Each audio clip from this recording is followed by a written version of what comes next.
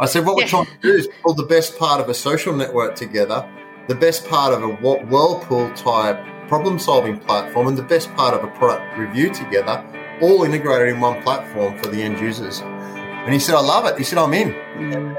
He said... No, that was it. Yeah, I said, not much twisting of the arm. Well, we didn't really think it through because we had a great idea. We had a five-slide power presentation. We had no money.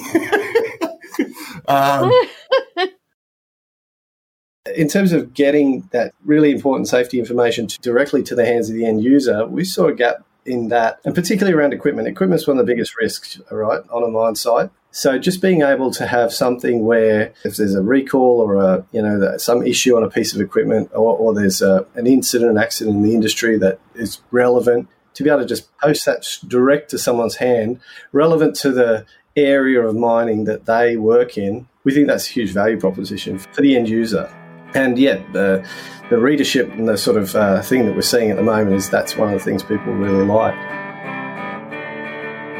Welcome to the Beers with a Miner podcast. My name is Mad Mumsy and I've been driving the huge dump trucks in Australian open cut mines for over 10 years now. I wish I had $1 for everyone who said to me, how does a little thing like you drive those big trucks? You must be rich. How do I get a job doing that? My mining friends are asked these questions all the time too.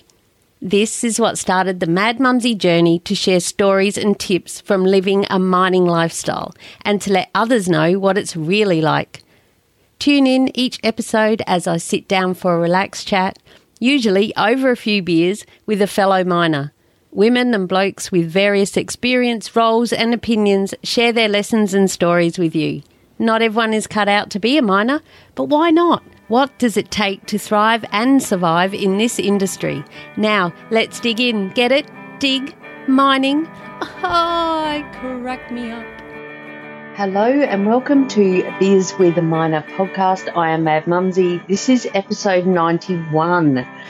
Today I am having a bit of a wedgie episode. I know the last one I shared the first recordings from my archives from past recordings that have not been released yet anywhere, and from about 5 years ago. So if you haven't listened to that, head back to episode 90, all about water carts and overcoming fear, and all passionate and in the heart of the moment, to hear them back when I recorded them is just not the same as repeating the passion that came with it. But today I am sharing with you a happy hour episode with the co-founders of the Torqn app, Torqn. It is freaking amazing. I have been in on this for a while now, and it was so good to finally catch up with Troy McDonald and Brett Baker. And you are about to meet them from this chat that we had, and why they started the app, what the app does, and how can it help us if we're an operator, which was something that I was a bit, because it's, if you don't know, where you been, right? It's about mining, not just mining, machinery in general at this point, and people can interact about what they think about the machine and any troubles that they're having and how to fix them. It's like they explain it so much better than I am. I told them that I will have already shared an amazing intro all about it. However, I feel like by listening to them share what it is and who they are and why they've done it, it will take you to so many different levels of it. My couple of piddly words here, yes, they'll help should you keep listening. And my answer is yes. And the best part about the app, well, I don't know that it's the best part, but a lot of apps, it's free to join, free to download the app, and then there's in-app purchases. But for us, it's free. They do have some ideas, as you will hear, for some corporate sort of upscaling, upselling, and all of that. But it's not about that. And that's what I really am so happy that I heard that from them, because to see and hear their vision of where they are going with this app, like, yes, it's machinery and, for me, mining machinery, but they're also looking at agriculture and defence and, these guys are just full on. They're so full on. And they were both underground miners. They've come from the background of being undergrounders. And I've had a few underground people on, and so it's good to meet some more, because they just have a different outlook on life. No, I'm only joking. They're real miners, right? I'll be really honest with you. And to Troy and Brett, I felt intimidated a little bit, because I don't do corporate level very well. But as soon as I found out, they were like us. They were miners, getting out their family background of miners, and they're just great people. And we chilled out, had a beer. That's why I love having a drink with them. It helps me to relax. That's my excuse, and I'm sticking to it. But for the guests as well, have a couple or not, have a cup of tea, whatever. It just takes the edge off a bit. And I really liked how they kept bringing it back. Yes, they have all these visions about the app and everything, but I really liked that they kept bringing it back to my world, my audience, which is you, right? And what we can get out of it, and the future vision of it, and how we can all engage. And, get on it. Head to the show notes, madmumsy.com/beers91. Heading to the ton, heading to 100. And you can see in the show notes there, and if you click on the link, it will help you to download the app, or just search for it in the App Store. Torqn. And it's just freaking amazing. So I was driving home tonight for inspiration for this intro. I was listening to my last episode about the water car, and I realised that the first snippet that I shared, the first story of my archives, was about the Caterpillar F series water car, and it was an extract from a live webinar that I did, and I had pictures and everything, and so I was describing bits about the water car, and I thought, I'm going to have to go into Torqn and see if it's on there, and I will. I'm going to do that now. I should do that before I release it, but I bet it's on there. And if it's not, it'll be coming, because they've got a team of people who are researching and getting all the information there. And if you're a fitter especially, get on this shit, right? And if you're an operator, get on it too. They've got wild pictures and all the information that you want. You can ask questions. And finally, before we actually get to listen to the conversation, I do want to say that they also have safety alerts, and they can, when you sign up for free in the app, you say what area you are in, and it'll bring safety alerts up for your area. And you create your own little, I had a word for it, I can't remember what it is. You'll hear it when you listen to the episode, but it was a loop. Oh, I did remember. Hang on, I have a drink. You create your own loop, and in that loop are all the machines you're interested in, and you can change it, you can update it, you can go, I'm driving Komatsus now, not cats. I don't care what's happening with cats, machines. Or you can come back to it. And then the beauty is it's global, and so you can hear and see and connect from people all around the world who are doing it all inside the app, who are operating them, who are fixing them. The actual manufacturers want to know, the stuff that we need to get fixed. What is shit about this machine?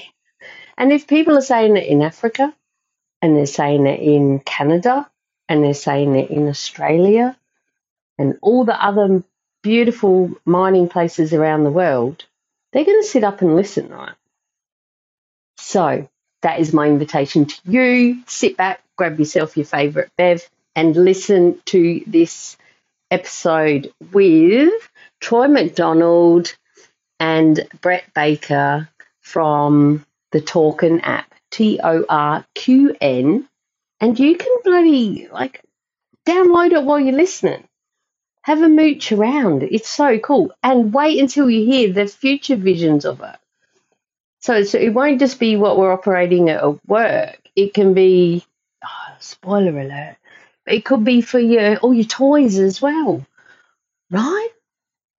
What sort of car are you driving? You got a farm? You got a machine? You got a tractor?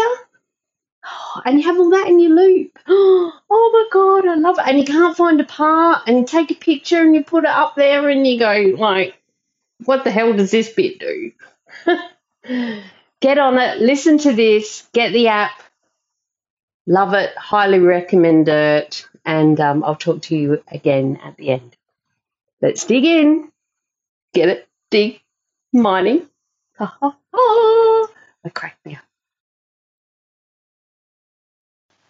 Oh, and before we dig in, I forgot to say, especially for my newbies, or if you are still a wannabe and haven't got your start in mining, make sure you listen to the end where I hit them up about some of the other questions I like to ask people along the lines of night shift and rosters and how do they sleep when they're on night shift, during the day. So it's really good to hear that.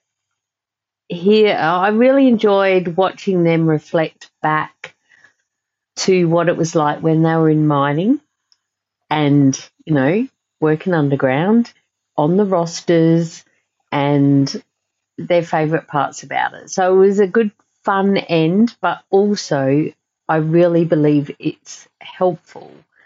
So I'll be taking some snippets out of that and adding into my start date course as well.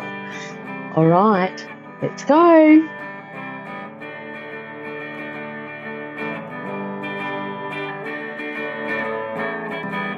Hello and welcome to the Beers with a Miner podcast, episode 91. I am Mad Mumsy, and today I am chatting with Brett Baker and Troy McDonald, co-founders of the Torqn app. Geez, I haven't had a threesome since the one with two underground fellas in my donga many episodes back. Of course, come on now. I mean a talking threesome. But seriously, welcome, guys. Welcome to the podcast. Thank you. Glad to be here. By the time this goes live, I have already shared how freaking awesome you both are. So if you're ready, let's dig in. Get it? Dig? Mining? Love it. Correct me up. All right, we'll start off with the most important question, which is, as this podcast is called the Beers with a Miner podcast, I like to start these happy hour episodes with my guests sharing their favourite beverage and also their favourite time to enjoy it. It could be a beer, wine, spirit, or perhaps even a cup of tea. What is yours? We'll start with you, Brett. Well, I go through phases, and right now I'm on a Guinness phase. For some reason. Oh. So yeah. I'm indulging right now, actually. Beautiful. We're sticking to the rules. That's what I said. Bring your bev. And what's your most favourite time to enjoy a Guinness? Only days that end in Y. No, like in the evening. after putting the kids to bed is usually that's the time. Lovely. That is a good time. It's such a rewarding time, isn't it? But they're not asleep yet, so you can't quite it's not all totally done. Yeah, you've got to be quiet. How old are your kids, Brett? 5 and 2.5. Oh, lovely. What a great age. Yeah, it is a good age. Yeah. They're full of energy. It is. Yeah, for sure. You got to keep up with them. Yeah. And Troy, what about you? What is your favourite beverage and your best time you enjoy drinking it? My favourite beverage is Cooper's Pale Ale. I'm a little bit different to Brett. I enjoy to have a meal as well. He seems to be able to have his Guinness and offset the meal. So I drink a lighter beer than Brett. Cooper's Pale Ale is mine. And most enjoyable time to drink a beer is normally I'm unlike Brett. I normally have to have a beer before I actually cook dinner for the kids and put them to bed because it makes it too hard if I don't have one before. It's a good time. I actually used to like to have a red wine while I was preparing dinner. I am a beer drinker, but that was my favourite time for a red wine. But I've given up the red wine this year, and that's why I drink my beer when I'm home in a wine glass. Because I miss the act of the wine glass. What was that? That's a small wine glass to have a beer in. I'm only little. It's a two. I get pretty much 2 glasses to a can of beer. I'm a can drinker, and Carlton Mid-Strength is my beer of choice, or a Forex Gold. But usually I'm gone more the reds now. I thought you'd be a great Northern girl being from Mackay. Yeah, but I was here before Great Northern, so I've kind of kept my exactly. But also I find it hard to get the cans, only the stubbies, and I definitely prefer cans because, as you'll hear later when I open my other one that I've got sitting here, I love the sound, the ka-ch, that's my favourite sound. But I don't mind the Great Northern Zero. I haven't tried that. So really? I'll have that. Yes. If you ever have to have a zero beer, that's the best one. I quite enjoy that because then I can still have beer. But because if you want to cut down and I don't want to have what am I going to have, a red cordial or a lemonade or, let's have a beer, but it's got no alcohol in it. Go me. And you can drive. But today this is real. This is a real one.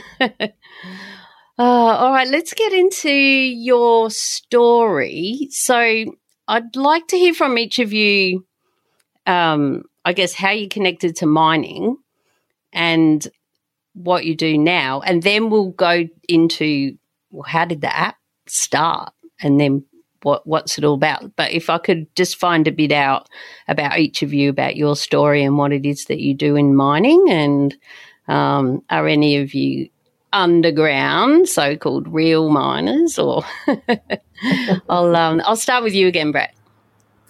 Okay. I kind of I didn't really fall into mining. My dad was been in mining his whole career. We came out from England, so he was underground longwall mining in England, and came out here, and we moved to Lithgow. He got a job there and worked at Clarence Colliery for many years. But when it ended up closing down, he went up north in Queensland. I went off to uni and everything, and at some point after uni, I sort of was complaining about not having any money, and Dad said, "Well, why don't you come up here?" And it was the boom. It was booming in the Bowen Basin at that time, and he said, they need young, fit guys, and just come up and earn some money and then leave, and set yourself up. That was the plan. So he got up there and was lucky to get a job, and basically just putting bolts in the roof, underground mining, shoveling belt roads, and was an excuse to work out almost. And so doing that sort of work for a while, and then ended up doing supervising and ended up doing a bit of project managing, and then, went on from there and got into health and safety type areas after a few years. And then ended up getting a job down here at Dendrobium Coal in Wollongong when it was in a project phase, which is where I met Troy again, because to be honest, we grew up in the same town, but we barely, I don't think we ever crossed paths. He was a year ahead of me. So, oh, wow. And we lived about 3 kilometres apart. Yeah. And I don't think we ever actually had a conversation. But I think I knew of Troy, but not. I never met him. We grew up in Lithgow. But then, at the Dendrobium project, we sort of worked there for a few years, and then I went into the broader Illawarra Coal in the training area and looked a lot at the training system across Illawarra Coal, which is where Troy and I ended up doing a lot of stuff together, because he came up with a bunch of good ideas to sort of standardise things and said, "Can you do this for me?" So I ended up doing a lot of projects that Troy thought were good, and some of them went really well. So I think that's why he ended up calling me afterwards. So I think that's the quick story. I left Illawarra Coal in 2013 and started setting up indoor activity entertainment centres. So I had a climbing gym, trampoline park, laser tag centre, escape rooms. We did a skate park with another partner. But so that was the other thing that I sort of got into after getting out of mining. Until Troy rang me about 2 years ago with this idea.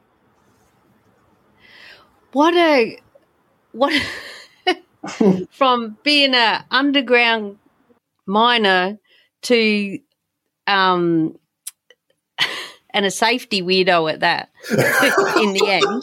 Yeah, right. A loving term of endearment, as my sister says. Yes, she's allowed to call them that because she is one, But then to get into the trampolining and did you say escape rooms?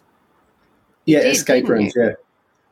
Yeah, because so I bought the trampoline park. The local rock climbing gym, and it was a great little business, but it wasn't really enough to sort of pay a full-time wage.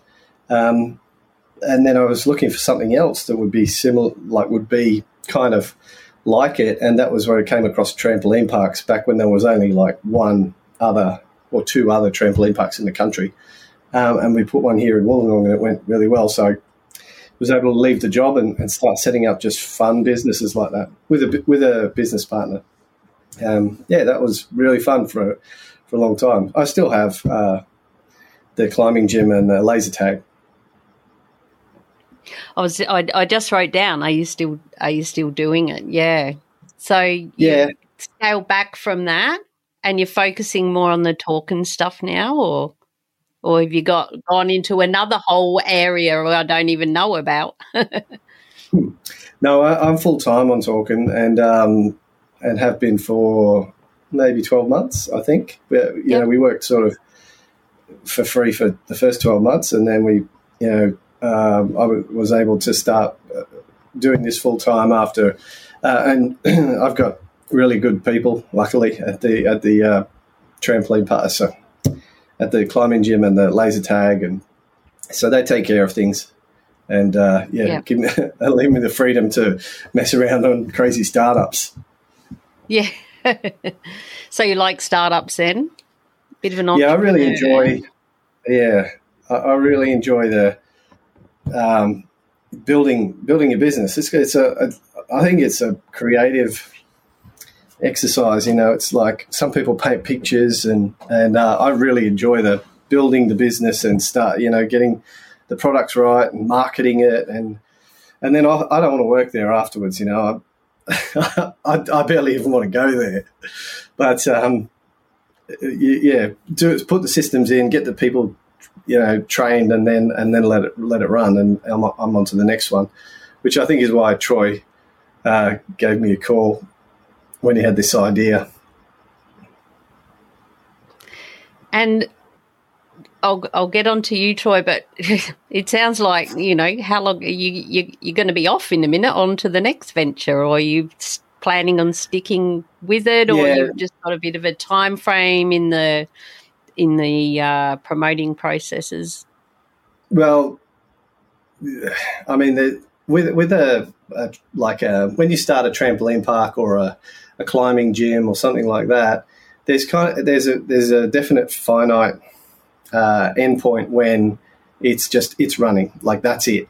It becomes business as usual, and that's kind of having done that many times, and especially they're very limited by geography. There's only 300,000 people in Wollongong, so you get to a certain level of business and it's running, and that's it. It's kind of, it has that limit. I was actually really looking for something that had much bigger scale, a global reach. I was toying with a couple of other businesses like that, online training and that sort of thing, but nothing really exciting. The thing about Torqn that's exciting is the scale is phenomenal. So I can't see getting bored with it in the near future. Because I'm sure we'll get into where we think it could go, and the industries we would like to. We think that there's value to be had if we can get the app into those industries. That there's heaps of value it can add.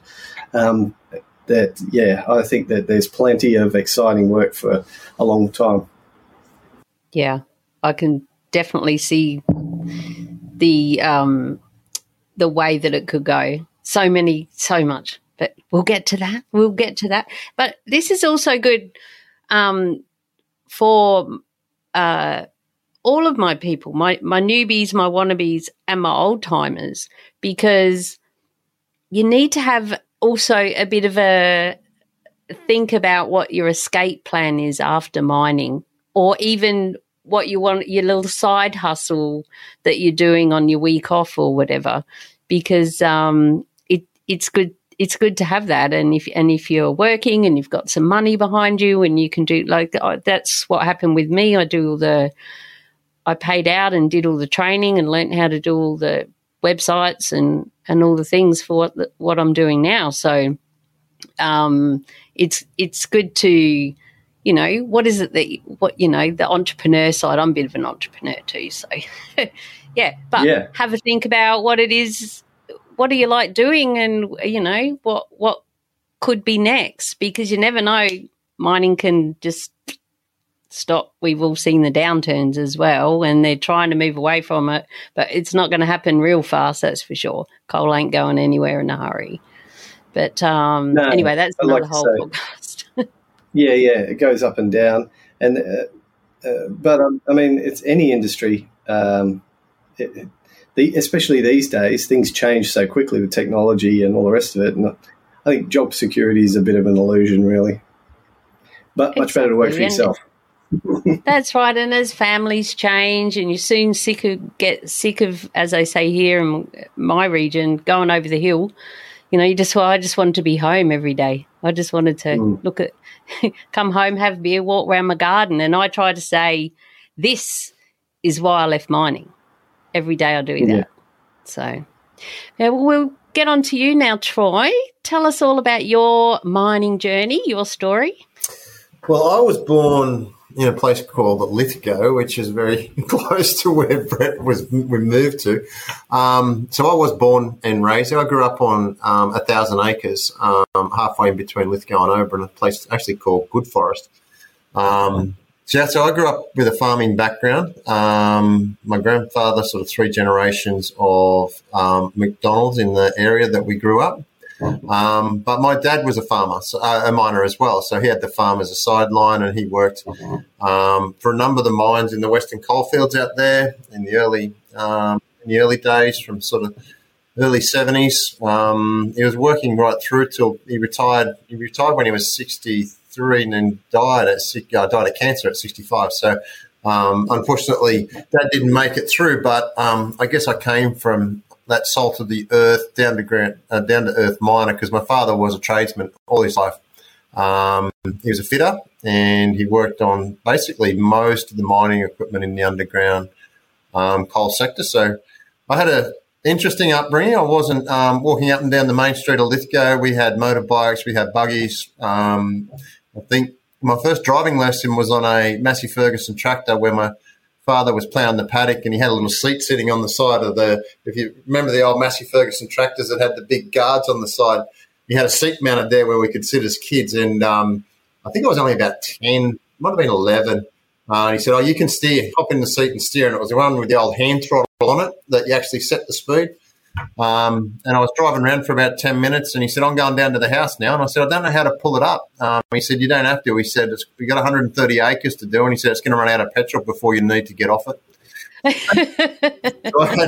Then I went through schooling in Lithgow. So I went to Lithgow Primary and Lithgow High School.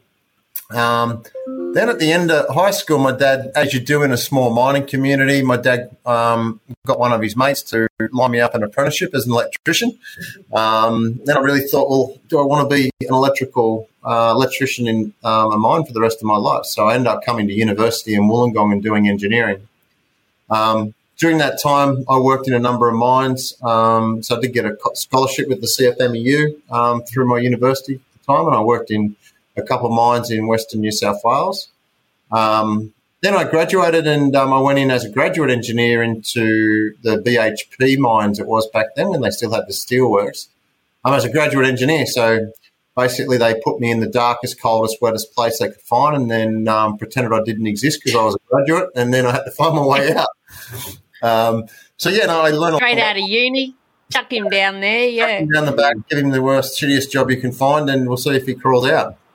I think was the turning point for me was when we got flooded. We had a serious inflow. When I say serious inflow, I don't mean dangerous in regards to health and safety of people, but in terms of risk to the mine, we had a huge inflow of water, and they didn't have any idea how to pump water. And I went in, I think I worked about 2 months straight setting up different dewatering systems, and we basically dewatered the mine and saved it.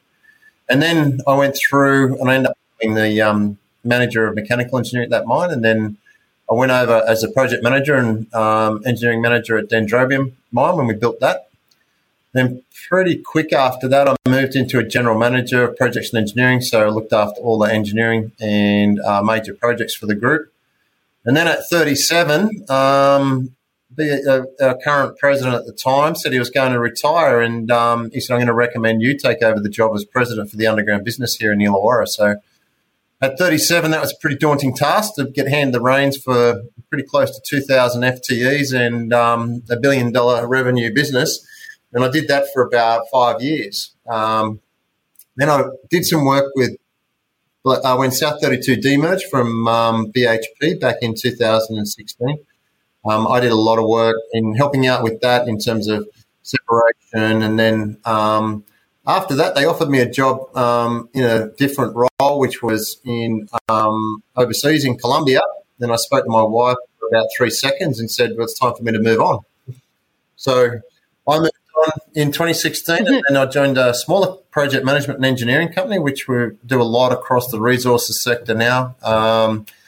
And then we got that running reasonably well. And I was watching how people have a lack of information across all our customers. And I was watching a poor farmer, it was actually. He was up in the Narrabri area and he bought a new tractor. I won't go into which brand it was, but it had a problem and he couldn't plough his paddocks. It was a $2 million tractor. He tried to get a solution to his problem for his tractor, and the distributor said it was an isolated issue, hadn't heard of it before. And then he went to one of the media publications who did a search for him globally, and it was a systemic issue on that piece of equipment worldwide. So as soon as that news article ran, his tractor was fixed in a matter of days. And it made me realise that some of the people who operate and maintain this equipment are not necessarily having a voice, and they can't actually share not only the problems that they've got and how to fix them, but actually some great ideas that come off the ground floor. And you'll probably know this firsthand, people who operate and maintain the equipment most of the time got the best ideas about how to fix particularly some of the smaller issues, but also how to design the bigger issues, but they don't have a voice. Then I rang Brett up. Yeah. I've got an idea, mate. And he said, what is it? And I said, come and have a chat. So I sat up pretty late one night and did a small presentation. I ran him through it. And first thing he said, the original name of Torqn was, I needed something, so I called it Faceplant because it's a similar social media platform to Facebook. So I said, I've got to start this company up called Faceplant. And he goes, you can't call it that, Troy. So he said, don't worry about the name. I said, think about the concept. And I said, what we're trying to do is pull the best part of a social network together, the best part of a whirlpool-type problem-solving platform, and the best part of a product review together, all integrated in one platform for the end users. And he said, I love it. He said, I'm in. He said... No, that was it. Yeah, I said, not much twisting of the arm. Well, we didn't really think it through because we had a great idea. We had a five-slide power presentation. We had no money. So anyway, then we sat down and worked through it all. And Brett and I, we threw some money in ourselves to get. We had to get a prototype done, and we got the prototype done, and we started testing the market with it. And everyone said, "I love it."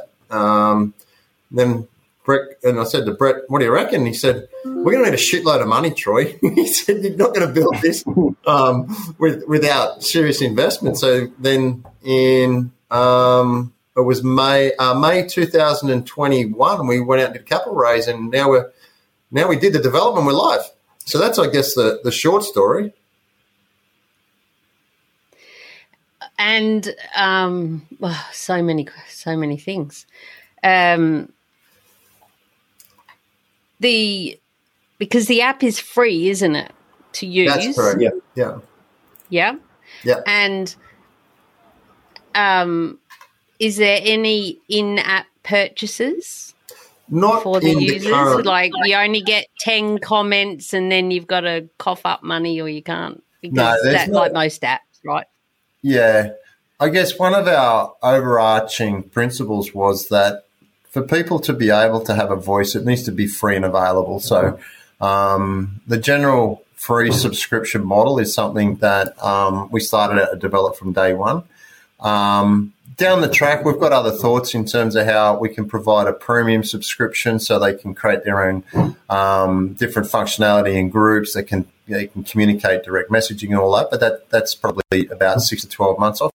The main revenue model for this is through the data analytics. So, for example, if we've got even 5% of the people worldwide that drive 793 dump trucks posting and comments on platform, I guarantee the manufacturers will want the information that's coming out of our platform. So we'll develop insights, analytics packages that they can subscribe to, so they'll be able to get the innovations that are trending, the safety issues, the problems that are trending, in quite a granular format, so they can make the business decisions on it. And that's what I thought, that's how you're able to do it, is with the manufacturers wanting to connect with so many people, get their feedback, but also if people are researching and they want to buy that machine, like if so it's also a way to promote the machines on there. If they see that there's been all good feedback and stuff as well, is that absolutely another way? There's a fair few things that we've got in the product road. We've got a 3-year product roadmap, and I guess the next one is develop the company accounts and what we're calling Torqn Enterprise. So even though we are in the mining sector, the way we've developed the platform, we can scale that out into any sector with equipment. So, for example, the sector, they won't want an app like ours available publicly, so we can actually build a Torqn Enterprise solution that can be used where companies do want that more closed environment, so they share only across the people in their business. So there's several other ways that we've got in the development roadmap. Some of them too public at the moment, but there's a number of things we're working on at the moment that we plan to develop over the next sort of 6 to 9 months. You're welcome to, any worldwide exposés or whatever. Yeah. Exclusives is the word I was thinking. On Bad Mumsy Podcast, you heard it here for the first time. I just really love the because I do basic websites and everything, but yours is insane. When you go on your website and the app itself, it's just so beautiful to use. I just love it, and I use a shit ton of stuff of apps, and I'm always squirrel. There's a new thing to go and play with. Go down that rabbit hole and use that new software or whatever, and I just love it. I love everything about it, and I also love and is that recently new, the safety alerts? Yeah, I've just noticed them. One of the things we've always said that we wanted to include in there is safety alerts from both regulators and from manufacturers. So, and Troy will speak to this as well. We've both worked on mine sites where, maybe on a morning meeting, the shift supervisor might stand up and drone out some safety information that you barely pay attention to, and maybe it's relevant, maybe it's not. But the idea with this, but sometimes the regulator releases a safety alert. It's getting emailed to the mine manager, who maybe they're on holidays, or maybe it just they're really busy and they just miss it, that sort of thing. So there's in terms of getting that really important safety information directly to the hands of the end user, we saw a gap in that, and particularly around equipment. Equipment's one of the biggest risks, right, on a mine site. So just being able to have something where if there's a recall or some issue on a piece of equipment, or there's an accident in the industry that is relevant, to be able to just post that direct to someone's hand, relevant to the area of mining that they work in, we think that's a huge value proposition for the end user. And the readership and the sort of thing that we're seeing at the moment is that's one of the things people really like. And I also love that as an operator, we have to rely on that trickle down effect. Email from manufacturer to manager to safety department to crew to us. Were we awake? Were we listening? Did they even read it? Or here's a thing, we stuck it up on the board. Oh, a sign, we don't look at them. There's a notice. Oh, big deal, another notice. What's in that? And then and a classic example is when we have a pre-start and they say, right now that ramp is closed. This is just a very basic example. Ramp 22 is now closed.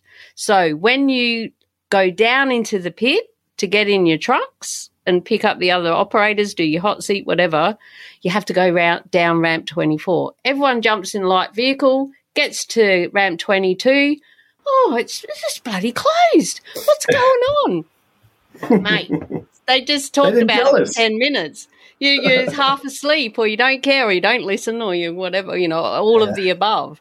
So as an operator and as a fitter and, all the other people in the industry working on the machines or using them, to be able to follow the machines that you actually operate and then see globally what's coming up, we could be the ones that are in the meeting say, hey, have you heard anything about the brakes are failing if you don't get this done? And we haven't, we've been saying this needs servicing for whatever, Yeah. But very basic, Mad Mumsy way of putting it. But I can see it as being a way that we can see inside it as well and have a bit of control and bring it up ourselves or follow it up, or just know, when it's an operating thing as well. And the other, I guess there's a bit of sophistication in terms of the data in the platform, but when you signed up, you probably remember actually putting your location in there. So every user on platform geolocated worldwide. So if there's a recall or if there's a legislation update in, for example, Queensland, Australia, the regulator can post that notification only into the area that regulation is relevant. Likewise, if there's a manufacturer who's got a product recall on a loader, a 988 loader, he can post that notice against that loader and it'll go to everyone that's got that in their loop. So our motto is target and specific and relevant to the end user, so they're not getting bombarded with all the shit they do on the other platforms. I love that. And I have operated a 988 loader. Yeah. Imagine, yeah. And I think at 972, is that another one? Yeah, that's another one. Blue one, 988. And then what was the next one? 996? No. 992. 992. Yes, I was going to be trained on that, but I left. And the same with the graders. I was on the H and the M's, and they were the 16s, and I was going to go on the 24s. Oh, and I was so looking forward to driving, because for my listeners, a 24M grader, for example, Caterpillar, the blade is 24 foot. It's a great photo. That's I don't know. how they. You should have a look at. Oh, I love it. I have not got enough photos of graders for my marketing. I'll send you one while we're talking. Only the back. Actually, a fantastic post from someone in northern Canada on 24 grader today. And that, oh, wow. Amazing sunset that he's posted. Yeah, one of the most beautiful mining photos I've ever seen. Wow. Oh, yes. Well, thank you. I'll share that in the show notes. And the show notes for this episode will be madmumsy.com/beers91. So everything we're talking about will be in there. And you can go to that while you're listening to us as well. So as you're listening, look in your app and look at the picture that I will put in there when I, do all my magic. That's great. And that is the other thing that is good about the app. It's not just typing in comments. You can add a picture, you can write a comment, and you can also do a video, can't you? Yeah.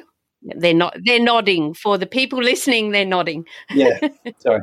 Yeah, I mean, on that, Troy's probably got more stories about this, but I remember when I was a safety weirdo at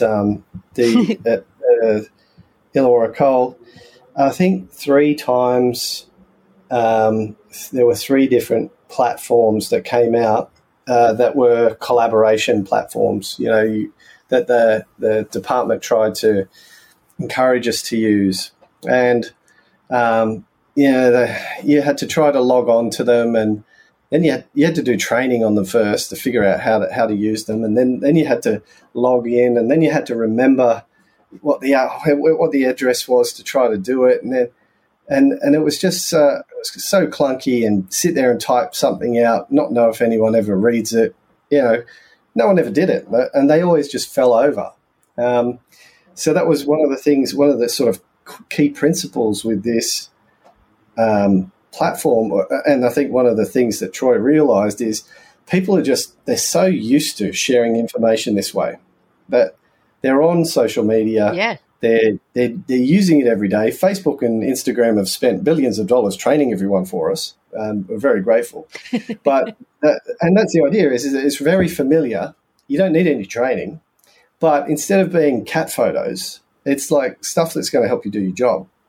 It's proper cat, like Caterpillar. Look at me with my cat hat on, they're my favourite. Yeah. I'm a cat girl. Sorry, I interrupted. I told you I'd interrupt. Right. I use the old Dyson vacuum cleaner analogy. If you want to go and buy a Dyson vacuum cleaner, you can go online and you can find thousands of people who have reviewed it, and there's product reviews, there's pros, there's cons. You go and buy a multi-million-dollar piece of mining equipment and you Google it up and it's almost crickets, like there's very little information available across the industrial sector from people who operate and maintain it, who are the people who actually know best about what the performance of the gear is and what the issues are. So that's what we're trying to fix. I love it. And it's the little tweaks as well. We were just, funnily enough, having a beer after work today. And I was telling the guys at work that, you know, who I'm interviewing tonight and all that. And the old fella there, I don't think he'll listen to this. Oh, it doesn't matter. He's old. He's nearly 70. He's still working, loves it. But he was having trouble with his mower, and he must have Googled it, and he found one fella who said, no, it has to be, and there's things that are way over my head, but I hear them talking about things like dead center, things that have to be dead center on top, but plus 16 something or others. It's like, why not just make it that? And so he found a fella, and he ran through and he said, now, if you want to get this motor running properly, this is what you have to do. And you had to have it set at this setting and this and that. And this, wherever he was watching it, was saying, they don't tell you that. You won't find that anywhere, but I've worked on them forever, and this is what you have to do. And he's very mechanical, this fella. He's like, I'm gonna go and do it, and that'll work. And I said, that's exactly the sort of thing that this Torqn app is talking about, you know. Yeah. Well, the actual company name is very deliberate. Torqn. I'm glad you said that. I hoped it was, because I love it. Yeah. It's interesting, you know, like you talk about the little things that can make a big difference. There was a person posted onto the platform, it was 4 or 5 weeks ago now, and you'd be probably able to comment on this firsthand, is that the mirror settings on the large dump trucks in the open cuts need a tool to actually change the setting in terms of whether they suit the operator or not. And they have to call the tradesman out between the shifts if they've got a smaller woman, and which is becoming more prominent now in the mining industry. And he posted on there some new mirrors he's designed, which is a joystick controlled. So no one has to come out. Whoever sits in the seat can adjust the mirrors automatically. And then it sort of started to gain momentum, saying, I didn't even know these were available. Is that? And I don't know about the mirrors on the trucks, but that's something you could probably comment on. Mate, you can see me. I'm like screaming over here. That's amazing. That's what you need, because the amount of times, and there's so many different mirror styles, and the older models will have 2 mirrors. So they'll have a smaller one and then another one on top, or the bigger ones now have one big one that's nearly as big as me. But if it just needs moving, like me, I have to pull the seat all the way in so my feet can reach the pedals, and then I have to have my seat pretty high so I can see over the dash. So everyone has a different setting, which sucks when you have to hot seat, because you got to get it, you know, someone's been in your truck and you're like, oh, now I'm going to take 3 laps to get it back right. But with the mirrors, they're so important when you're backing in under the digger, when you're backing up to the dozer at the dump and everything. And if it's skew whiff, and the worst is when, because, you know, it's not a beautiful road out there. It can get rough as guts. And so you're backing in and you've got a mirror that isn't lined up properly and it's wobbling like this. Yeah. And you've got to get in the exact right spot next to that exact rock. It's like, hang on a minute, and just my eyes are tripping out here. And to get that fixed, you've got to call the workshop. You've got to put your truck down if they ever even show up. And then you might only be in it for a couple of hours, and then someone else will get in it and go, I need someone to come and change this mirror, because they can't see, because it's designed for me. So I love that idea. Crazy. It needs to be it would need to be pretty hardy to be able to, because it's the way the the brackets used to come undone. I thought you were going to say that we all need a shifter in the truck to get out and do our own brackets up, but we weren't allowed to do stuff like that anyway. Yeah, I won't. It's not our department. We're not passed out on a shifter. Yeah, I'm not going to go down rabbit hole. You know, But I guess if you do it the wrong way and it falls off. The point I make is that there's so many great innovations out there, but a lot of people don't know about them, and a lot of these small issues can be engineered out that solve problems for the operators and maintainers, but they just don't know about them. Another example from someone who's been on platform lately has designed a load sensing seat out of the US, and they're trying to come into the Australian market. So it's not the standard suspension seat that's designed for a P50 sort of mid-range person. It's actually load sensors who's in the seat, and it actually auto adjusts, and it sets the dampening ratios on the capacity of the person in the seat. So if you're a smaller man or woman that's 45 or 50 kilos, of which I haven't been since I was about 10, then it'll actually auto adjust your settings. So they're posting some information about the products that they've developed in the American market that potentially could make a big difference in the Australian market. We just don't know about it. And that's also, as an operator, a huge thing is your seat. And knowing where the magic button is to make it go up and down, and then because I'm having flashbacks now of getting out, opening the door, basically having to lay down on the floor, to find in the cat trucks I'm talking, to find there's some lever thing to make it bounce less or more. So a heavy person will have it and it's bouncing like the crazy, and it's it'll bottom out sometimes, and that's bad for your back. Yeah. But the ergonomics of it, and if they're not in there, with you, they think, oh yeah, you can adjust that, but you can't see it. You can't even find it half the time. It's like, I can't find it. I have to physically get out, and where is it? Because all the different models, and you drive so many different models and everything. Yeah. So anyway, thanks for the flashback. That's all right. What else did I want to cover? So when it comes to the pictures of the machines, how do you go about with the permission to use those pictures from the manufacturers and everything? So it's not such an issue from the manufacturer's perspective, because the company actually buys the equipment off the manufacturer, and they basically got rights to that. There's two things in relation to this. Is we've got terms and conditions for use of platforms. So people sign up to the terms and conditions, aren't allowed to, we get them to acknowledge that they aren't allowed to publish commercially sensitive information that their company might hold. So, for example, if you work for one of the large major miners and there's some commercially sensitive information, we've got that covered off in our terms and conditions.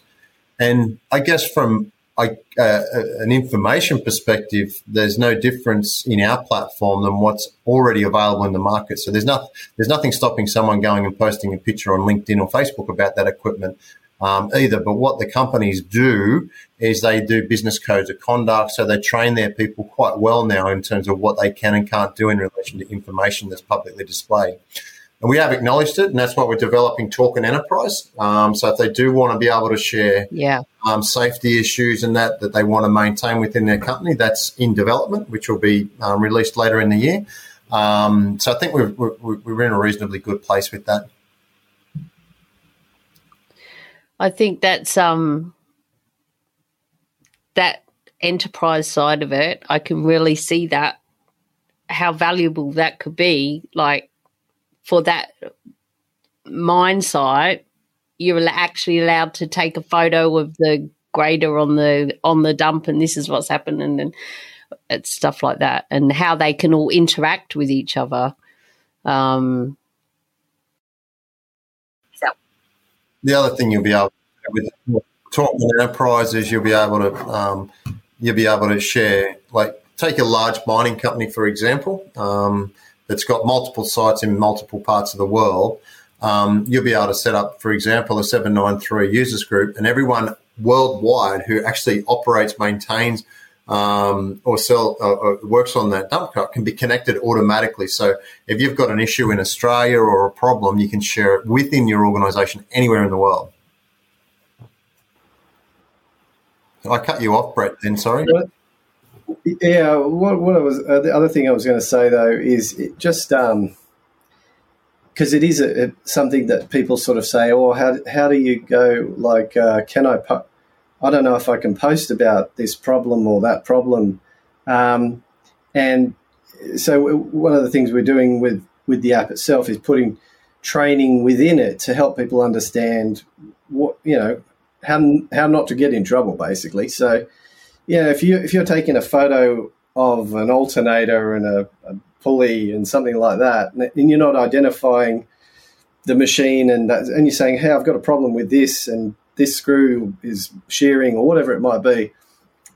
I mean, most of our the people that we've talked to about this were senior execs in mining companies, and they sort of saying, "Oh yeah, that like we would never care." That's a great thing. It's more if you say, you post a picture of the something that's broken and you say, oh, the long wall's down. It's going to be 12 months before we get this going again. Hope no one's got shares in this company. Yeah, that's going to cause an issue. So it's just about being sensible and reasonable, probably making sure that if you're taking photos of things that you're not identifying what it is, identifying the site or the company, but from most of the senior execs that we talked to were saying the value outweighs the risk. The value of collaboration far outweighs the risk of somebody going, oh, that's such and such a site. Yeah, I remember also like.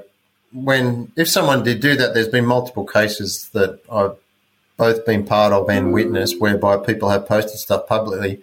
They actually, it's a discipline issue for the person. They don't say to someone, you got to go and shut down your personal LinkedIn account or your Facebook account, because when they sign their employment contract or they come on board as a subcontractor, it may be, everyone's trained in what they expected to do in relation to information. So I think in the mining sector, it's an issue. But if you move into the agricultural sector, which we plan to do, for example, those issues aren't as relevant because the farmers own the tractor and the farmers operate the tractor, so they haven't got the big corporation that has regulations around what they can and can't do with this stuff. Yeah. And obviously, and like you say, with the discipline side of it, for my listeners, if you didn't know, like, part of what all the inductions and everything that you'll go through, they now have social media policies. Correct. And, what you can and can't do. And then it's, are you even allowed to have a phone? So on site. So if you're not even meant to have a phone and you're posting photos, but they are the sort of things that you should already know. So the people who are taking the photos, like fitters and all of them, most of them have phones anyway when they're out in the pit and stuff, because they've got to be able to get on and do all the things. So, and different sites, it's a matter of your side as well. But the discipline side of it is, they can't shut down your LinkedIn post, but they could fire you if you do the wrong thing. So, and what I love is that you get the choice of you can make a comment. So you can see a picture and you can make a comment. You don't have to take another picture, But it's good that it's upfront in your terms and conditions when you sign up and all of that as well. And it's also good that you've spoken to mine execs about it, because that was a big part of me. I just found a letter that I wrote to one of the big Bowen Basin peeps. All I wanted was a photo of me in front of a 797 that I was officially allowed to use for all of this. Never got it. And then I went home to that other place I was telling you about, and they let me take my camera on site, and I got photos of me with the water card and me with trucks. They were smaller trucks that I won't say what sort because that won't say. But and then what I did was I took the company logo off in Photoshop and then sent that through, and I got official approval to be able to use all of those photos. And in fact, they gave me a USB full of heaps of other photos that I had full permission to use in all of my courses and everything. And so that was great. But I was only yesterday or day before where I was thinking, and I gave that letter to this supervisor, that supervisor, anyone I could at that site, and they loved everything that I was doing.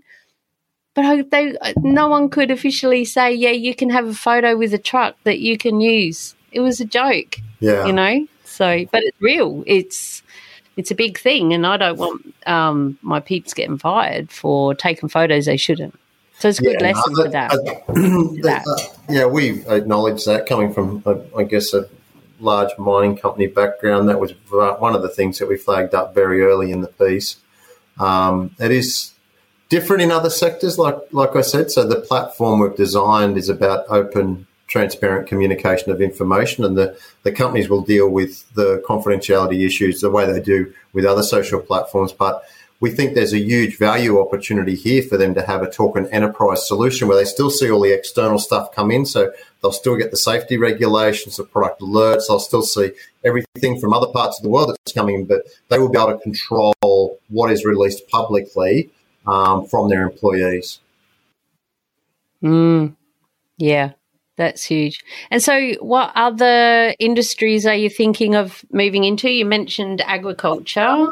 We're working on yes. So that's a big one. The next sector that we go into will be construction, because most of the equipment that's used in the mining sector is pretty consistent in the construction sector, and they're all the same colour. The demographic of the construction industry is very similar to mining. You know, they're big, heavy, yellow pieces of equipment. So that'll be next. That's probably in the next 3 or 4 months. Then we've got a decision to take whether we go into agriculture or aviation or defence. It'll really just depend on the market pull for it at the moment. There's a big pull from the agriculture sector. I think, Brett, we're getting hits on our website saying, when are you coming into agriculture? When are you coming into agriculture? But when you go into agriculture, it's not like the mining sector where there's a lot of the same piece of equipment everywhere in the world. From sort of 4 or 5 major manufacturers. I think we got 3,800 pieces of equipment on platform now. In the agriculture sector, you're probably talking more like 50 to 60,000 pieces of equipment we need to configure. And that's a big job. Yeah. Yeah. But we're working on it. And who does that come down to? Do you I saw on your website you've got a team of people and who are doing all that sort of stuff, uploading all the machines and the information, and you guys don't do that till midnight or anything, do you? No. Got to check it, unfortunately, which is and setting up the loop, like trying to set up the loops that in a way that makes sense, so that when someone subscribes into what we call their loop, which is their area of work. So it might be, mining, underground, coal, and then development and longwall, or something like that, making sure that what then they see in their news feed is the information relevant to those pieces of equipment that are relevant to that area, and not, surface mining excavators and drag lines and that sort of thing. They're seeing underground, longwall, and development equipment. They can all, and then for them to be able to go and add whatever they want. But someone in the back, in the sort of admin side, has got to sit there and say, that goes here, here, and here. And that's a big job. And we're still working on that. It's a big job. The vision for the product is, I'll give you a very, I guess, blue sky view of where I think this will go, is that if you're working on mobile equipment in the iron ore sector in Western Australia, you set up your loop profile that way and you'll see all the equipment in your area. But if you've got a jet ski, you've got a caravan, you've got a Ford Ranger, and you're like four-wheel driving, plus you've got 4 or 5 other pieces of kit outside the mining sector, you'll be able to go and search them up and pull them into your loop. So you've got a very customised set of equipment that's for you personally. So once we get all the other sectors configured, you'll be able to go and if you're I use the example. I work on the longwall in an underground coal mine, but I've also got a Ford Ranger. I got a caravan I like. Farmer. I got a jet ski, and I've also got a little farm that I've got a Massey Ferguson tractor. You'll be able to search all that equipment up independently and then bring that into your loop. So your loop's not only what we've configured, it's stuff that you can bring into it. I love that. How you can really personalise it. Yeah. It's good. Oh, right. I told you that I would swear, but I'm going to say it's fucking brilliant. That's what it is. Right? Thanks. Drop the mic. It's so good. I love it. I really do. Oh, and it's just so professional to use as well. And there's always new machines coming on all the time. I noticed today that when you go in, that might have been I think that was on the website, where there's this scrolling numbers of all the machines that are on there, the users that are on there, and how it's grown. That's on the website, isn't it? It's growing so quickly. Real fast, every day I get 2 or 3 emails of people requesting equipment to be added to the database, which, so we've got like a couple of people who are just basically getting pictures together and information together and uploading equipment so that people can then start posting reviews or comments or whatever they want to post against their equipment. And this is not just Australian companies. Like these are companies from the US. I think one was mining equipment manufacturer in Germany. So they're all over the world now. Mm. And like you said before about the best mining picture you've ever seen, I can't wait to see that. The grader. Where was that from? That was overseas, wasn't it? I haven't got your mobile number, but I can actually SMS you that post and I'll take you straight back into it. Oh, the post on the app. Yeah, if I don't know. Yes. You don't so you can share a post off. You can SMS a post to anybody, yeah. Ah, stop it. I didn't know that. Did I know that? I don't know if I knew that. If you put you know what it is time for? You know, that's a beer moment, that is. Did Mumsy know that? I don't know. Hang on a sec. Here's my favourite sound in the world. I will send you the picture of that. If you put your phone number in the comment section, I'll demonstrate how quick and flexible it is. I'll actually text you. So I've just sent you an SMS out of the platform that'll give you an SMS notification. Check out this post. Check out this post about operating the 16 motor grader on Torqn. And now I click on that. Oh, yes. But what you can do is you can click on a post and you can SMS a post to anyone. Yeah. Yes. So like my old mate who was talking about, well, pretend it wasn't a mower, it was his tractor. Yeah. Until you've got mowers. I got off of it. And I could say, hang on a minute, I'll have a look in my Torqn app, and then I'll send him a message and say, go there and have a look at that, because they're talking about this. Yes, you just have a look at in your main feed on your home screen. There's next to the equipment, there's actually 3 dots on the right-hand side. Of the link that you sent me, or just on the home screen? Back in the application on the home screen. If you're just back in the main feed on the home screen. Oh, yep. I am. That's where I am. I can't really see it. But next, it'll have a piece of equipment. It's got just any piece of equipment. Yeah, any bit of equipment. Right, yes, sorry, I'm with you. I was still at the top. So, 302 excavator, Caterpillar. If I click on those 3 dots, share, review, report or remove equipment from my loop. Yeah. So you can send that via email, you can send it via text, you can send it. Yeah, all the usual ones. Yeah. Facebook Messenger, all the things. I love that. And what I liked then too is also remove from my loop. Yeah. So maybe I don't operate those anymore. I'm onto these trucks now or whatever, or I've left mine. I'm back at my cane farm. Yeah, no. If you remove it from your loop, then you won't see any pictures or feed come up on it. That's it. But you can always go and find it again later because you can just search for a machine, can't you? Yeah, you just go back and you can search and add it. Yeah. You search for it, then you add it to your loop. Yeah. So the idea is for you to be able to completely customize it to what you want to see. And I do want to tell you what let's go Torqn, what my loop consists of. Hang on a minute. Where's the app gone? I need to find the whole app. There we go. My loop is mining, surface mining, coal, mobile equipment, production. Yeah. I can see what loop you're in, because if I go to your profile and you just hit about, you can see what loop people are sitting within. So if you click any person's picture that's commented, yeah. If you just click over their picture, it'll take you into their profile.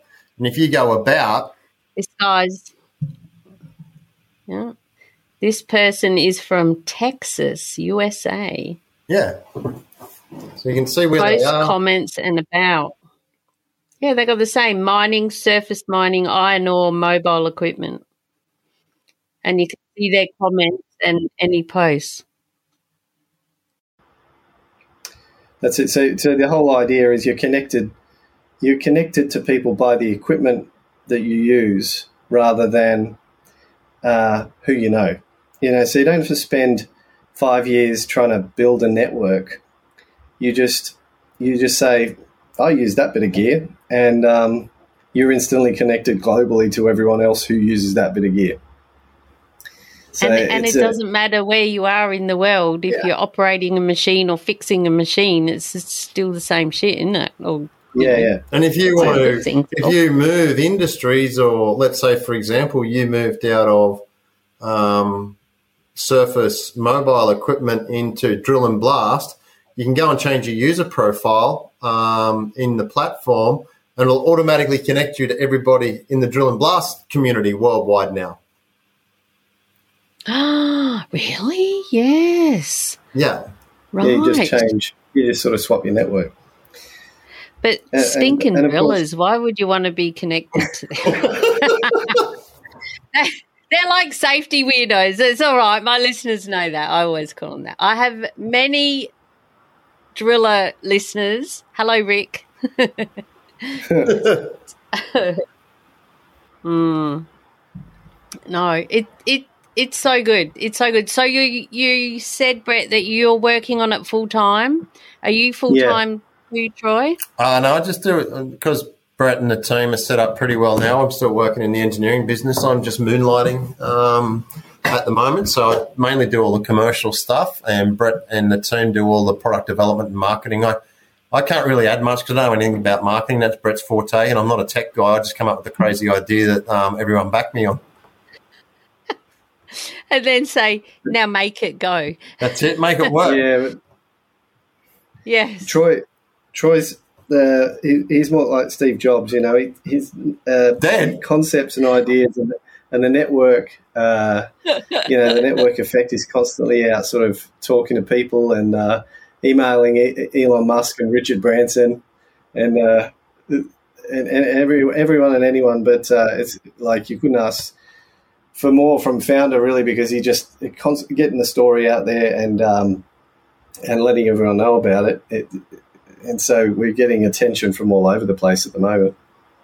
Yeah.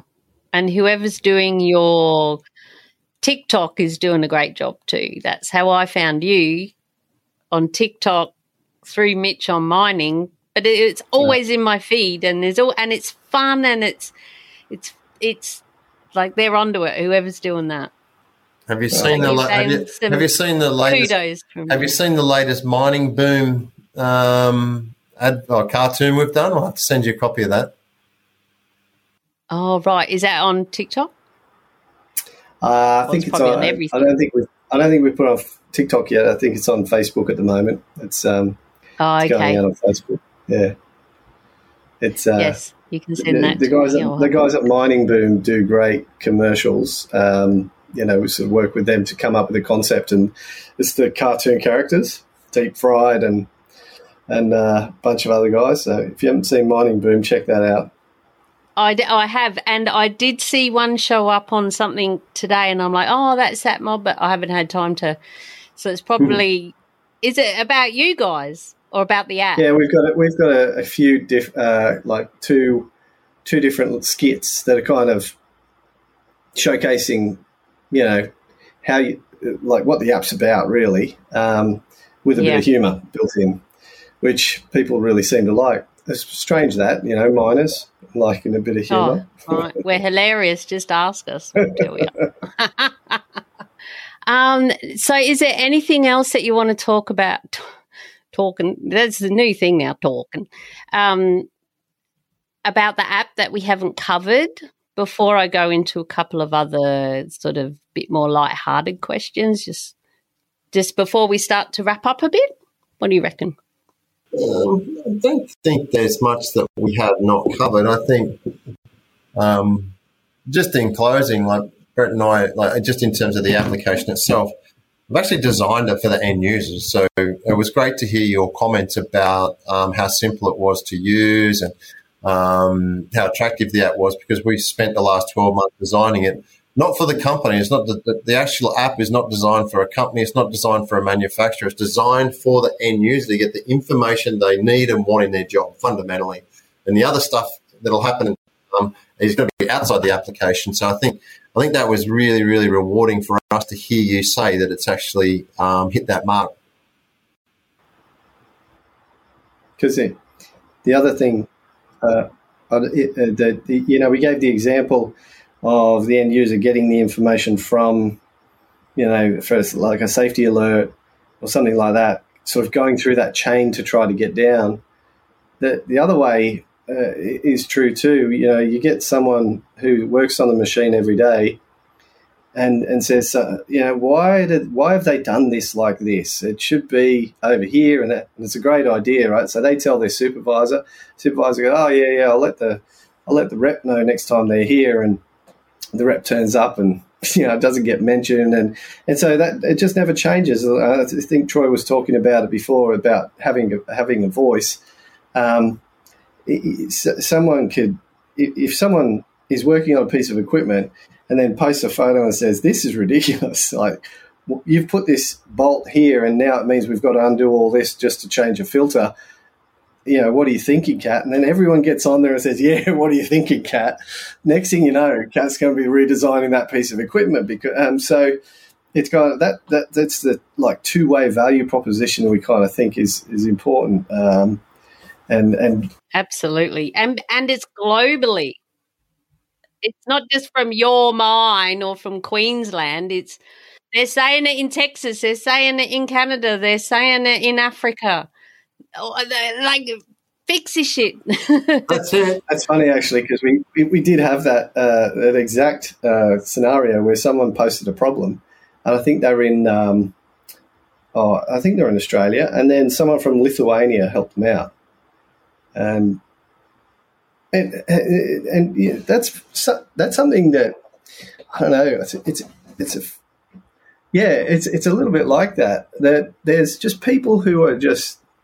They just help, and they get satisfaction out of helping out someone else, and then that person gets a lot of value out of it. And these platforms, particularly, I like to bang on about this one.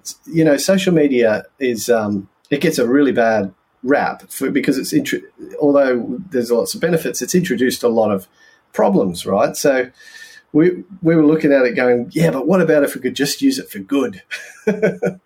Exactly. So you've got this platform which is it's like a social media platform. It's very familiar. It's very easy to use. It's bright and shiny and works the way a social media platform works. But it's just purely focused on helping people do their job better. And so that's where we sort of like trying to use it, turn it around a bit, I think.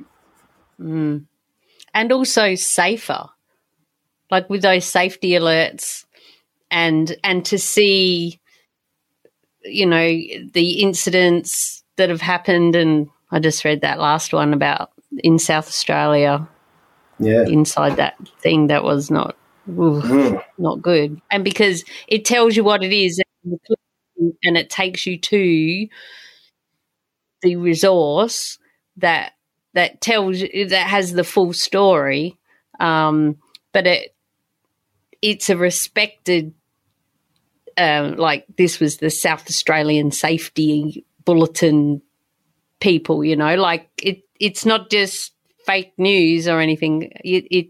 I feel like I can go in here and believe it, you know. Yeah, believe it. We wanted to make we definitely have that as a kind of a key differentiator for that type of post. For a safety alert, it's either by a regulator or an issue from a manufacturer. It's not, you know, because there's news all the time of accidents and incidents in the mining industry, but a lot of the time they're a news report, and there's you know what it's like. There's often a lot of speculation. So I'm not saying that we won't have those. Yeah. So I don't believe it till I see it on the ABC. When it's on the ABC, then I believe it. Then I'll share it. Sorry, I cut you off then, Brett. What were you saying? No. It's well, I was just saying that's what we're using that safety alert function for. So yeah, like you say, that you know it's kind of coming from a reliable source. Now for a word from our sponsor, Julia Hartman and the Bantax Accounting Group. Julia's my awesome accountant. She's written 2 books with financial expert Noel Whittaker, and she's got a passion to help us miners make the most out of our hard-earned cash. She's got heaps of tips and make sure that we get every cent we are meant to get, and is right on the ball with everything. If you head to bantax.com.au/miners, that's BANTACS, you can download a free booklet all just for us miners. And there's also a spreadsheet in there that helps you check off what tools you have for your trade, like your isolation lock, work boots, 7 shirts, all of these sorts of things, and you can weigh them up and it'll tell you if you qualify weight-wise to claim your trips out to work. And that's just one of the things that they've got over there. So I strongly urge you to head to bantax.com.au/miners and see what they can do and find your nearest office as we come up to tax time. They're really on the ball, know what's going on with the tax department, and there's heaps of other free information like property investing. If you really plan on doing some great things with your money, you want to do that, right? If you want to sell your house, can save a lot of money if you find out what to do first rather than in hindsight. And Julia, she'll, you know, make sure you get it right. And if you do it wrong and then go and see her, she'll up you in the nicest possible way, because she really cares about us and wants us to keep our money and not give it to the tax department. Anyway, head over to bantax.com.au/miners and tell them Mad Mumsy sent you.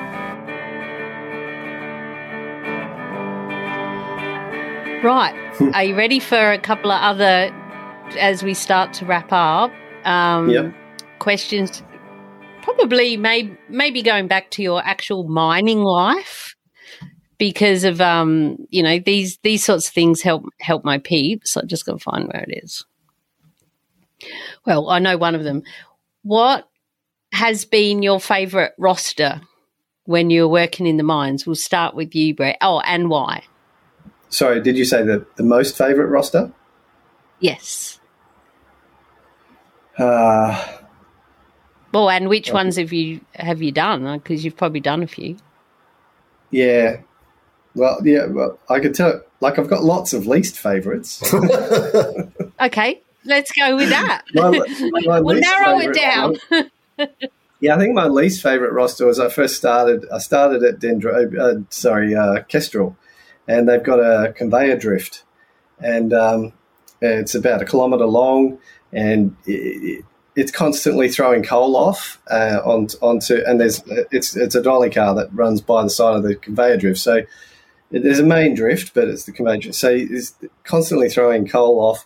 And my job when I started was we hosed the under the belt and the conveyor and the tracks and everything, with, just on 12-hour night shifts because it was quiet.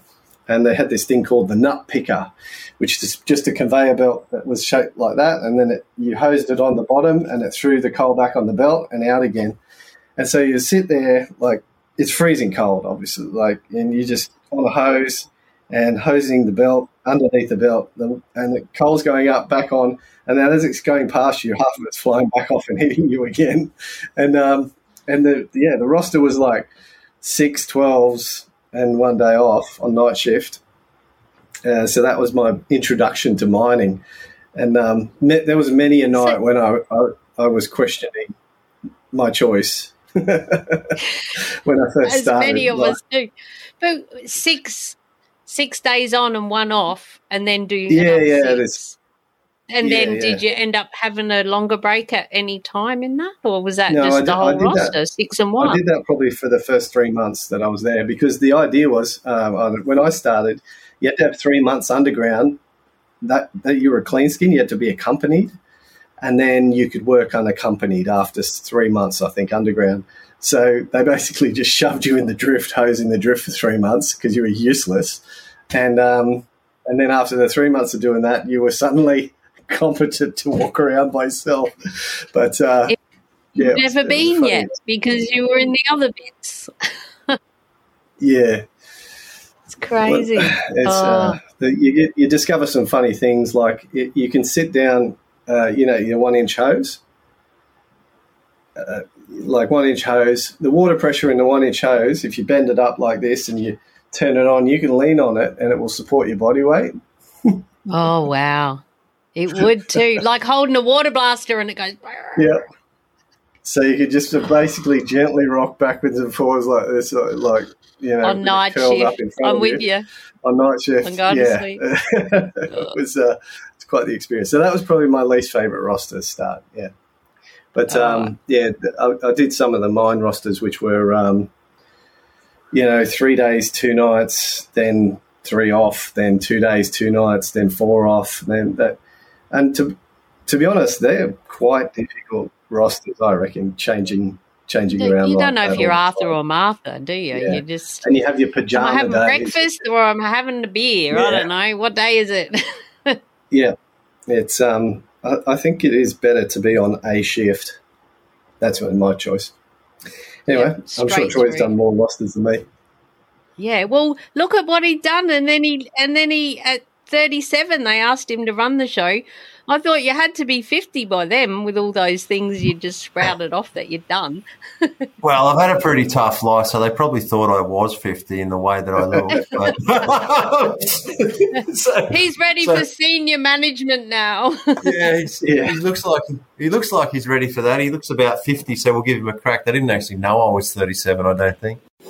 My favourite swing shift, I was on that straight out.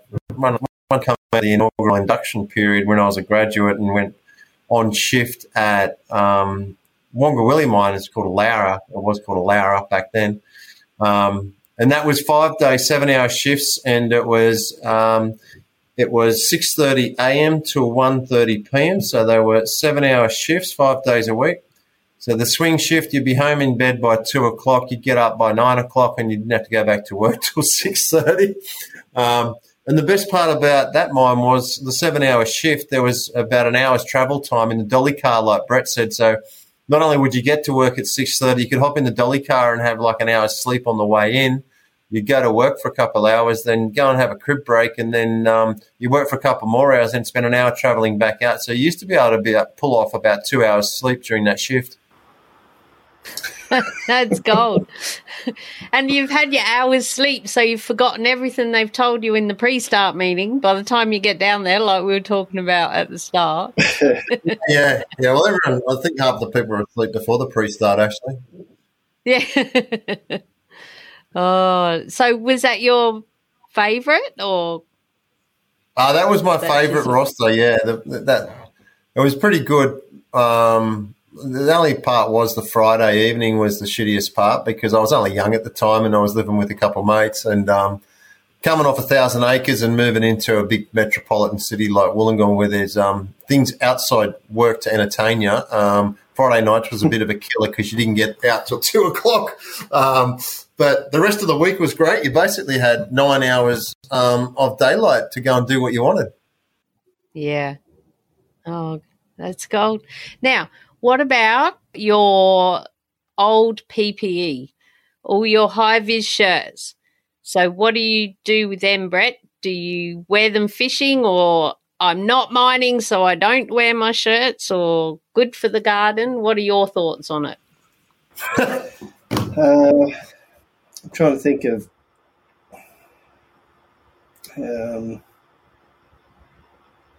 I'm trying to think of where they ended up.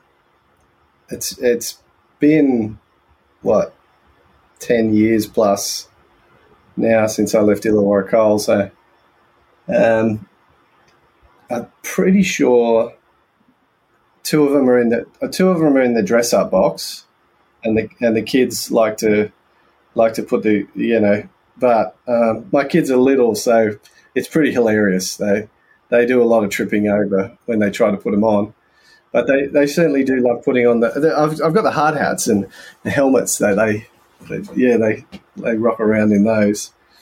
I must admit, I'm being an ex-safety person and having seen way too many incidents. I'm the person who wears the safety glasses mowing the lawn.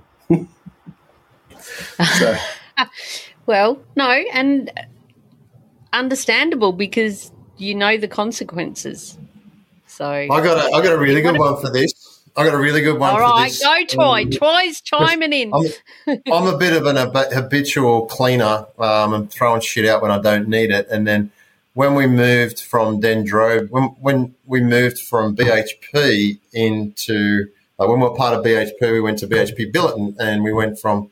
Remember the days when you used to have the dark blues, and then you have this is the underground, then you had the reflective stripes, and they moved to the yellow. Because of the visibility issues with the darker clothing.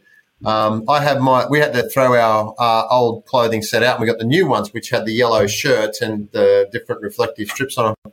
I went through my cupboard and I cleaned mine all out, and I took them to the Salvation Army. They got one of those drop off all your shit boxes, and I dropped all my old PPE off. 3 months later, I was at Dapto Markets, which is sort of one of those markets where people go and sell jam tins full of rusted pop rivets. And I was walking around the market. There was a guy that had a clothes stall and he had my shirt there trying to sell it. No, had your name on it. Had my name on it. Because they all have your name on. Yeah. Oh, my God. A Troy Dendrobium, mine, and he was trying to sell it at the Dapto Markets. Oh my God, that's hilarious, isn't it? Oh, I hope you bought it. And because I forget that underground too. Did you have your clothes washed and then it was they don't come out home as much as with us with the open cart, do they? Or back then they didn't do your washing. Not back then. It was every man for himself, and I remember having to buy. I was living with a few people at the time, and I ended up having to buy another washing machine because every time you wash your underground gear, you'd leave a residue of black dust in there for the next 3 days. So we had an apartment. I had to put a new washing. I had to go and buy a backup washing machine in the shed to wash all my gear in. Yeah. Well, and I'd believe it too, and I've got a whole episode about laundry etiquette and things that go on in the laundry. And it's funny how they had some of the washing machines actually had signs on saying dirty clothes only. It's like, well, aren't they all for dirty clothes? But they were for the real dirty clothes, like the fitters. Well, I think that's one of the... What the fuck? What does that mean? Dirty clothes only. They're having us on. I think that's one of the one of the most valuable things is when the mining companies, some used to do it, but most of them do it now. When they moved to providing a laundry service, it was gold. You just don't want to be washing that stuff yourself. Yeah, especially underground. Yeah. We had to do. I think there's some open cut that probably do it. Maybe in WA, I don't know of any over here, but underground mostly do. Yeah. So yes, and you got any tips, especially for my newbies who've just started and wannabes who haven't had quite, don't know what they're in for yet, which is why they listen to me. Any tips on sleeping when you're on night shift? Not when you're at work, when you're at home and you're meant to be sleeping, or when you don't. Black out the windows. Yeah. But one of the things I really struggled with was being able to sleep during the day when I was on those back shifts for a while. And if you basically just black out the window so there's just zero light, it made it a lot easier for me. Just black cardboard. Take that cardboard to the windows. Yep. And what about you, Brett? How did you go? Could you sleep? Yeah, I've always been a pretty good sleeper. But sometimes falling asleep could be a problem. Actually, I only did this lately after listening to, a bunch of stuff. But melatonin is pretty handy if you just need to. It helps you go to sleep. It's not like a sleeping tablet or something, but one of the big problems with melatonin is like it's on a cycle, and so it's supposed to rise in the evening and then fall down, but it helps you go to sleep. So if you then you swap shifts, your melatonin is rising in the evening. That's the thing that helps you go to sleep. So you're trying to go to sleep first thing in the morning, but your body's full of cortisol because it's used to waking up, and you can't go to sleep. So, even though you're dog tired, you can't initiate sleep, and sometimes a melatonin supplement can help there. So there's supplement. Is there a melatonin? Well, you can get it in a spray, like a mouth spray or something like that, and I didn't know that. A couple of sprays and just enough to sort of help your body go, it's time for sleep and to go to sleep, because you're already tired, right? But it's just that you can't initiate sleep because of the funny hormone. Your hormones are all out of whack.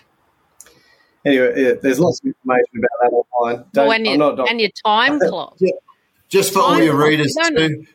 Just for all your readers too. Brett's not qualified at all to make any recommendations of medical advice. So we recommend you seek your own personal support in that regard. And Troy, we have listeners, not readers, on a podcast. But I'll transcribe it, and then it will be for my readers as well. Yeah. Well, the GPT-4 could probably strip it out and create a summary of this in about 3 seconds at the moment once you put it online. So that's a bit scary. Oh, yes. Yes. Well, yeah, that's right. It's all. Let's not even go down the AI, or unless you want to. We'll stay clear of that. That's another whole podcast. I am aware of your time, so the final question is, what is your special place? I'll start with you, Brett. What is your special place when life turns to shit? How do you personally handle tough times? What are your strategies to hang out in there? Like, what's your happy place? I exercise a bit. So, to be honest, if I'm having a tough time, I tend to... I want to go out and run around or ride a bike or something like that.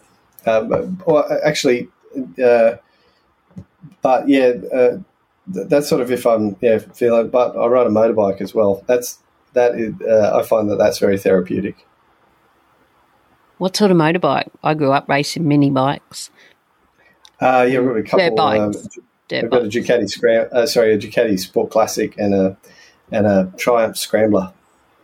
So, Triumph Scrambler. Wow. Yeah, it's like a big dirt bike.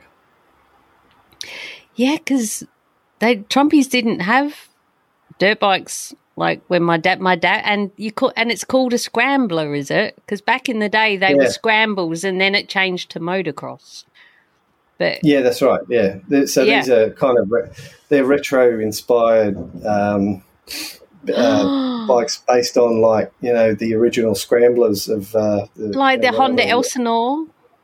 All those sorts of things. Yeah, they're styled like those things with the high pipes, and they're they're what turned into dirt bikes, I guess. Right. But yeah, exactly. They're amazing 2-stroke bikes. Or 4-stroke? 4. 4. Yeah. Mm-hmm. All right, Troy. What do you do when life turns to shit? What's your happy place? Yes, 2 parts. I like going fishing, actually. So fishing's one of my great hobbies. So usually, if it's during the week, I'll normally go and throw a line down at the beach and see if I can't hook something down there. But in terms of managing stress at work, if I get stressed, I usually work harder so that the stress actually goes away rather than worrying about it. So,